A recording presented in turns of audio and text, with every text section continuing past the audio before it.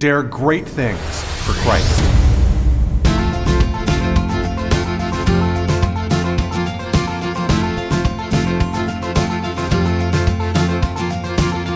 Christ calls us to dare great things. In the marketplace, as well as in the mission field, there has never been a time like the present for the spirit of the Catholic entrepreneur. Now is the time for men and women of great courage and great vision to engage our church and our culture. Now is the time to dare great things. And here is your host as we dare great things, Father Nathan Cromly, the president and founder of the St. John Institute. St. Paul the Apostle was an incredible leader in his own right. Before dying, he left his legacy in writing both to Saints Timothy and to St. Titus. In this second part of my series on his first letter to St. Timothy, we see Paul express the importance of leadership and the specific Christian contribution to leadership for everyone in the world. As Paul encourages St. Timothy, so also he encourages us today. Thanks everyone for being with me again, and I'm glad to have this chance to be able to expound on such an awesome theme as the first letter of St. Timothy, chapter 2. And the reason I say it's awesome is because I think a lot of us today, we put leadership into a bit of a corner, and we put our faith into a kind of a box. And we act like, well, if you're a Christian, then it's good for you to be a Christian leader. And I suppose that that's a personal type of thing. Leadership exists to make people do things, and Christianity exists to make people believe in God.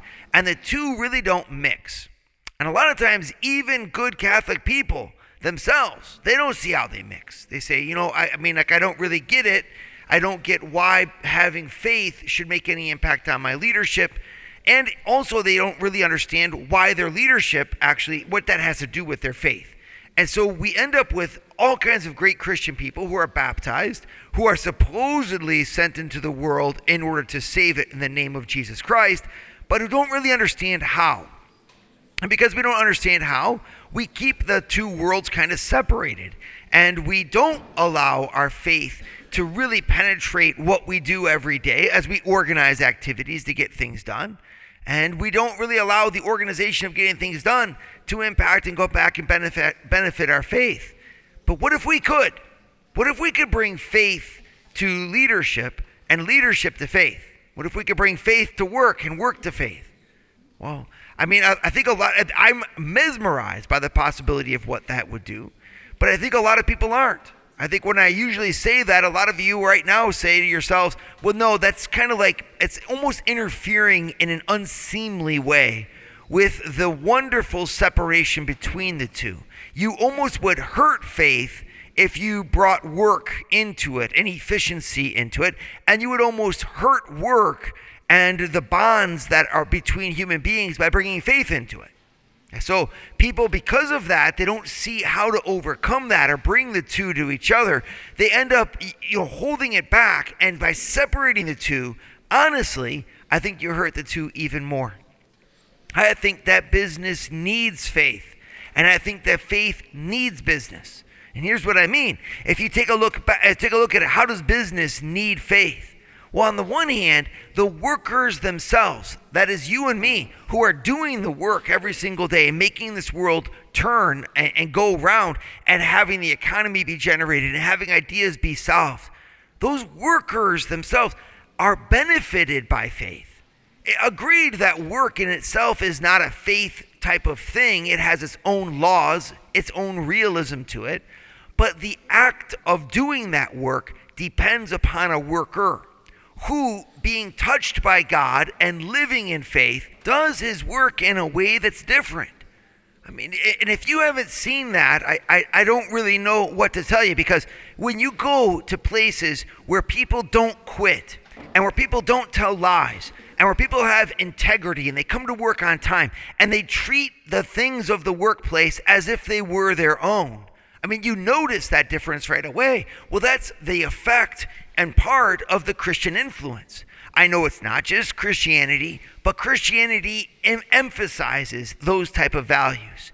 the acceptance, the sensitivity, the compassion, the humanity, the correct valuation of pricing, the limitations on workers' hours, the fact that everyone deserves a decent wage, child protection in the workplace from child labor laws, the building up of a mentality that says our workers are people. This is something that the Catholic Church has emphasized for the past 140 years. With the rise of industrialization, there came an entire teaching in Catholicism called Catholic social teaching. And that Catholic social teaching has always shaped the workplace to become a human endeavor. Business needs that, or else business will become, in the end, a tool for corruption and for domination. That correction that's provided by Christianity also augments the activity, so that business itself becomes an occasion for all humanity to come together to do excellent things, where virtues actually have a place and an impact in how things are done. It's both in correction and enhancement. Business needs the impact of the gospel, and it's brought to this place of work through the workers who can bring all of the genius of the faith in Jesus Christ, the Savior of the world, and God-made man, to bear into their various spectrums of work, from finance and banking to housing and real estate to construction and manufacturing.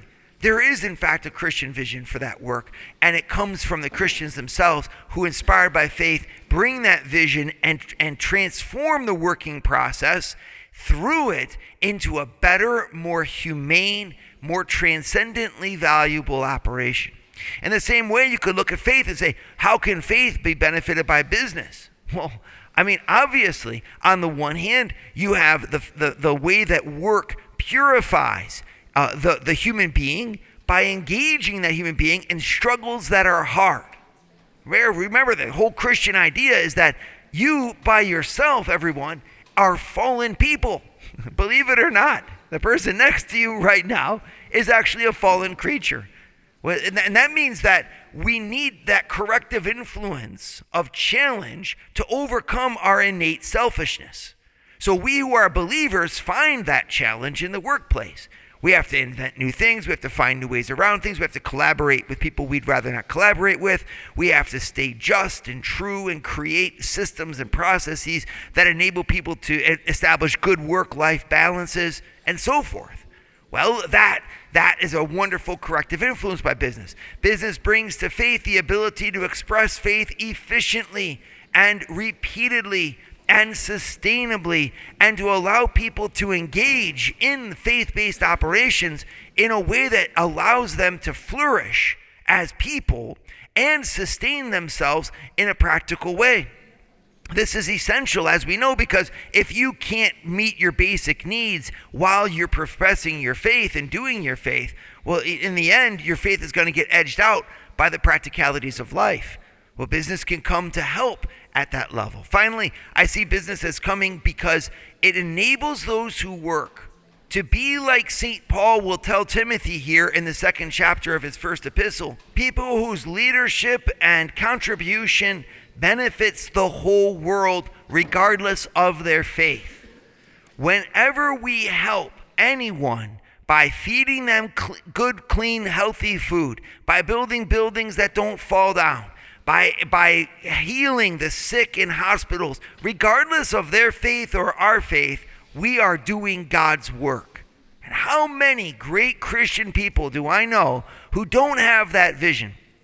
Putting their faith in a box, they see their work as something that they do for money or they do it for survival. They don't do it as if it was God's own gift to them and God's own gift to the world through them. But this needs to change. The Word of God invites you to look at your lives very differently. It invites you to look at your lives creatively as the blessings that they are through the physical, worldly things that you transform every day in your work. You are more than a cog in the machine. You're an instrument in the hands of God. This is Father Nathan. I know that there are many ways to learn leadership, that there's many great methods out there that are even put forth by Catholics. But here at the St. John Leadership Institute, we actually have a unique way of forming leaders. It's called Audeo. That's Latin for I dare. At our campus in Denver, Catholics can learn an authentically Catholic way to become a leader. Check us out on our website, stjohnleadershipinstitute.org. All right, let's go ahead and focus in then on 1 Timothy chapter 2. And as always, when we're opening the Word of God, let's begin with a prayer. In the name of the Father, and of the Son, and of the Holy Spirit. Amen. Come, O Holy Spirit, Father of the poor, and as you inspired this infallible Word, so inspire our hearts with the fire to know it and to love you the better through it.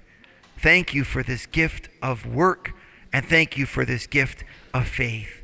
Amen. St. John, pray for us. In the name of the Father, and of the Son, and of the Holy Spirit. Amen. 1 Timothy chapter 2.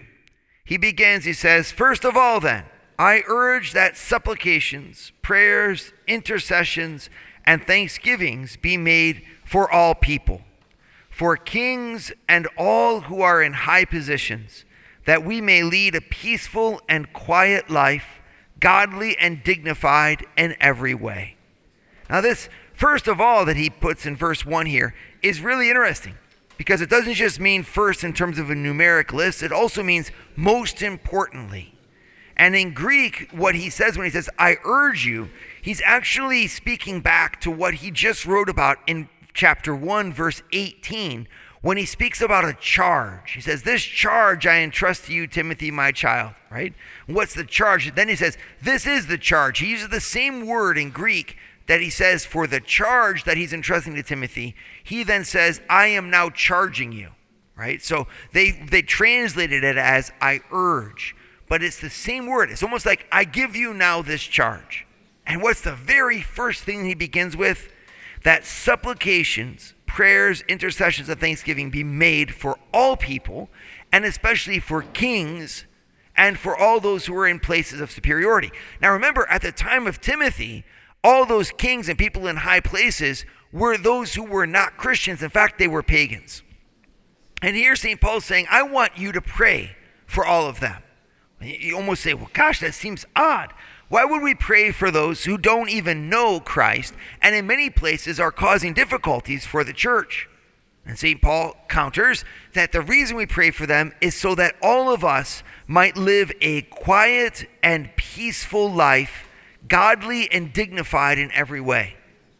Paul is recognizing here that leadership has a value for the entire world, independent of faith. Now you could go from that leadership and you could say business has a value for this world. And Paul is getting behind the business leaders, the political leaders, those who are in positions of power, to say that our world needs them.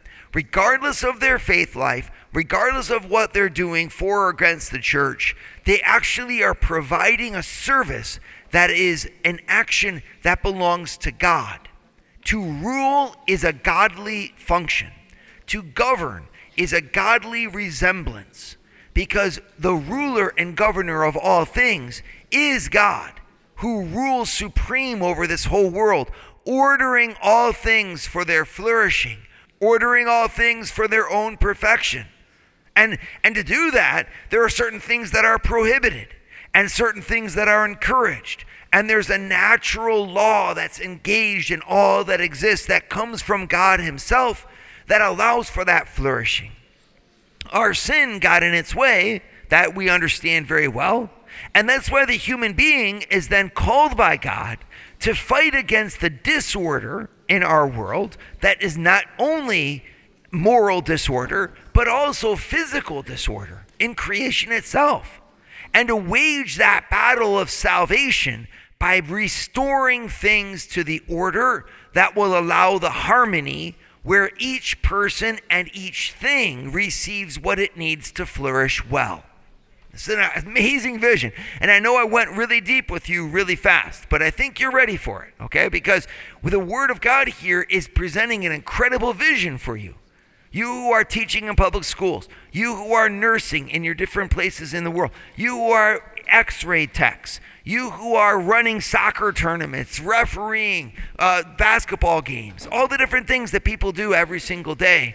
A Christian vision of those things is to say all of that is done in order that people might live a peaceful and godly life, dignified in every way. In other words, without those things, life would be harder, less dignified, and more in disorder. Now, I get it. There's a lot of business that isn't that way. There's a lot of things that are done every day that actually encourage a disorder or that are anti-human. And I'm not saying everything that we do is good. In fact, there's a lot of things that promote and do things that are bad. Understood. I'm not referencing that because I think that that's actually an anti-leadership and an anti-work. I think when God made man and put him in the garden in order to till the ground and keep it, making it fruitful, he did it on purpose because our vocation was to engage with what we've been given in order to make it better. And there are those who go around and they slash things and they destroy things and they hurt our children's brains by false teachings. And there's all kinds of artists who create cultures that are terrible and anti-human. All of that. That's the anti-work blessing. But when God originally made us, he made you as someone capable of perfecting his garden, of tilling the ground, of keeping it, of working symbolically through the ground, and all the different domains that you do in order to bring this world to a perfection that is offered to God as a prayer. And so doing, you're combating those other agents that are out there and making this world worse. You're promoting and protecting the family. You're feeding children. You're purifying the water. You're helping and teaching the minds of many people. You're keeping books in a library, to speak about my friends the librarians. There you are. Well, think about the value of the library and all that it does and the history it preserves and the literature and the art and the stories and making that truth accessible to the general public. I mean, look at your lives from the point of view of heroes instead of from the point of view of cogs in the machine. Because the Christian vision, as St. Paul just says here, is that leaders and those who are in positions of authority are there in order to benefit every single person, regardless of their creed.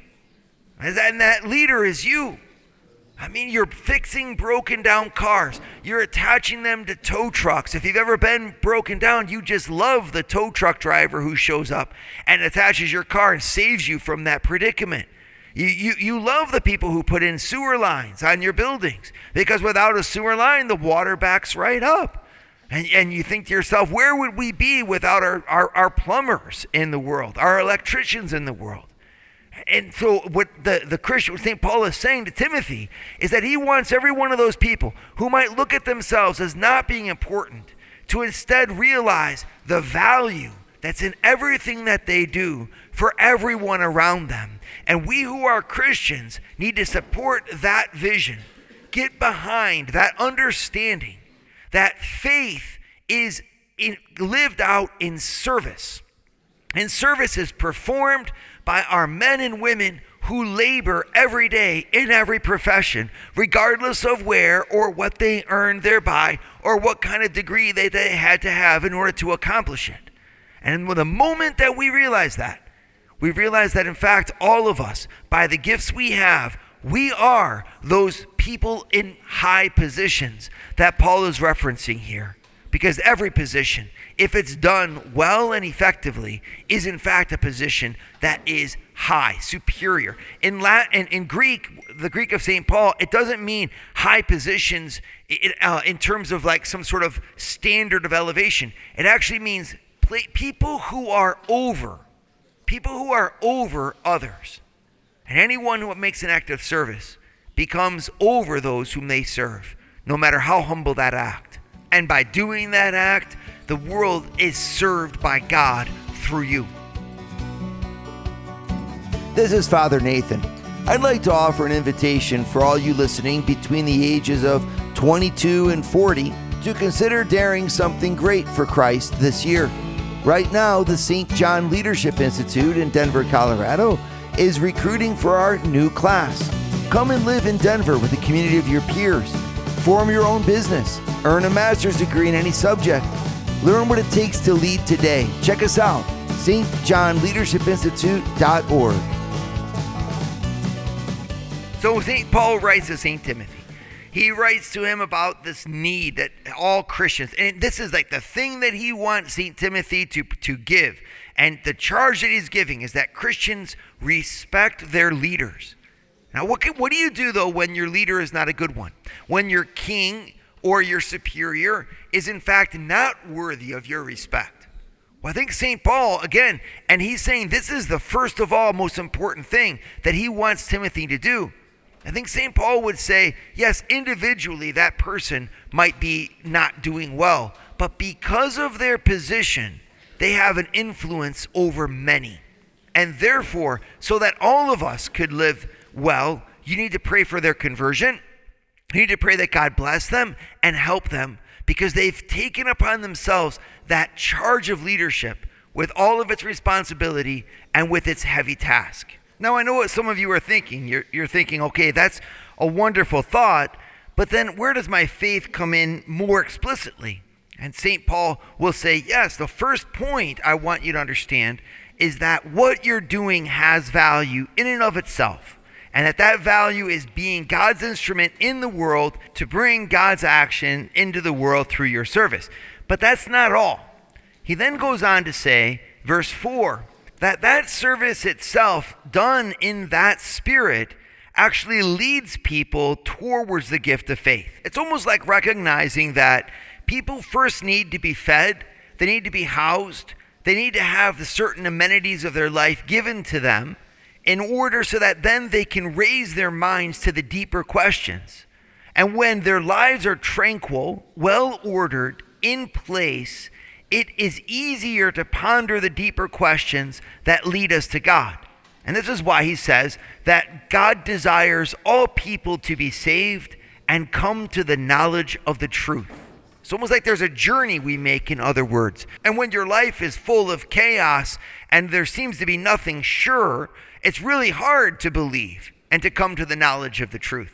But when in fact you are well provided for, you understand that there's deeper things, it's easier for you to make a coherency between a stable life and a stable God rather than a chaotic, uncertain life and a stable God. It's easier to make the jump to believe in the God who gives order and gives stability when you've lived it yourself. I think about this and analogically with respect to people's minds today. We live in a culture where people don't even believe that truth is possible. They, when you say what is truth, you hear there's fake news here and fake news there, and this is so-and-so's truth. And the position of newscasting, which people used to back in the day, look to as a reference point that they could trust in terms of getting the truth, has actually, transformed into people's opinions on the right and people's opinions on the left. And what they say is analysis on the news is nothing more than opinion. And you reduce truth to opinion. Even you come to the scientific, mathematical truths of the world, and people will then say it all depends on how you manipulate the statistics and how you manipulate the testing. And things are presented in one way or another, and it's made people despair of ever knowing anything with certitude. Well, when people despair of knowing anything with certitude, it becomes really hard for them to make that jump into the certitude of faith. What they say is, well, it's just someone else's opinion. That's your opinion. That's this person's opinion. And they don't allow themselves to say, well, since my mind is stable and I see how truth works, I see that the most fitting and wonderful enhancement to my mind comes from the most beautiful and profound truth, which is in the gospel. As they start with stability, they go to God's stability. But on the other hand, when that's all chaos and you think everything's an opinion, you'll either go to the gospel because you like the person who's preaching it to you, which is, of course, not the way to do it, or you won't go to the gospel at all, simply saying, well, there's many opinions and I guess that one's good for you. Relativism ensues. And if we who are laboring for the proclamation of the gospel, we need to begin by healing the ability of our people to receive it. And I'm saying that that's exactly what St. Paul here is saying to Timothy. On the one hand, all things are good if you're doing them well, and all work that is done well and is good in and of itself is something that benefits people because it makes this world stable and allows them to then transpose themselves towards the stability of God with ease. It opens them to coming to the knowledge of the truth and the knowledge of Jesus. He says, there's only one God. There's one mediator, period. Even if people think that there's many gods, there's only one. Even if people seek many mediators, there's only one. Okay? The man Jesus Christ, who gave himself as a ransom for all, which is the testimony given at the proper time. So God bears witness to his own mercy by sending his Son, who glorifies the Father by dying for us. What an amazing message. What's going to enable people to receive that message? And St. Paul is saying, when their lives here in a secular, worldly way open themselves naturally to that proclamation. But when your lives tell you that there is no truth, and because our teaching is done poorly, and that God doesn't love us because our sewer lines are backing up and our electricity doesn't work, it almost becomes impossible to make that jump. And so what is our role as leaders? Is to transform this world so that people living a peaceful and tranquil life can come to the knowledge of the Savior in the ways that God will do for them. Because the witness that Christian leaders have given of dedicating and sacrificing themselves for the betterment of this world in the Spirit of Christ and the grace of God. Against the culture of death, be prepared to fight as a true leader of Christ by making the stances, saying the good things, and running businesses that truly glorify God. I don't know why else we would do it if it's not for that. Dare great things for Christ. Share your feedback with Father Nathan. Send us an email at info@stjohninstitute.org. That's info@stjohninstitute.org. And don't forget to subscribe to premium video content to form, unite, and inspire you at Eagle Eye Pro on our website, eagleeyeministries.org. That's eagleeyeministries.org.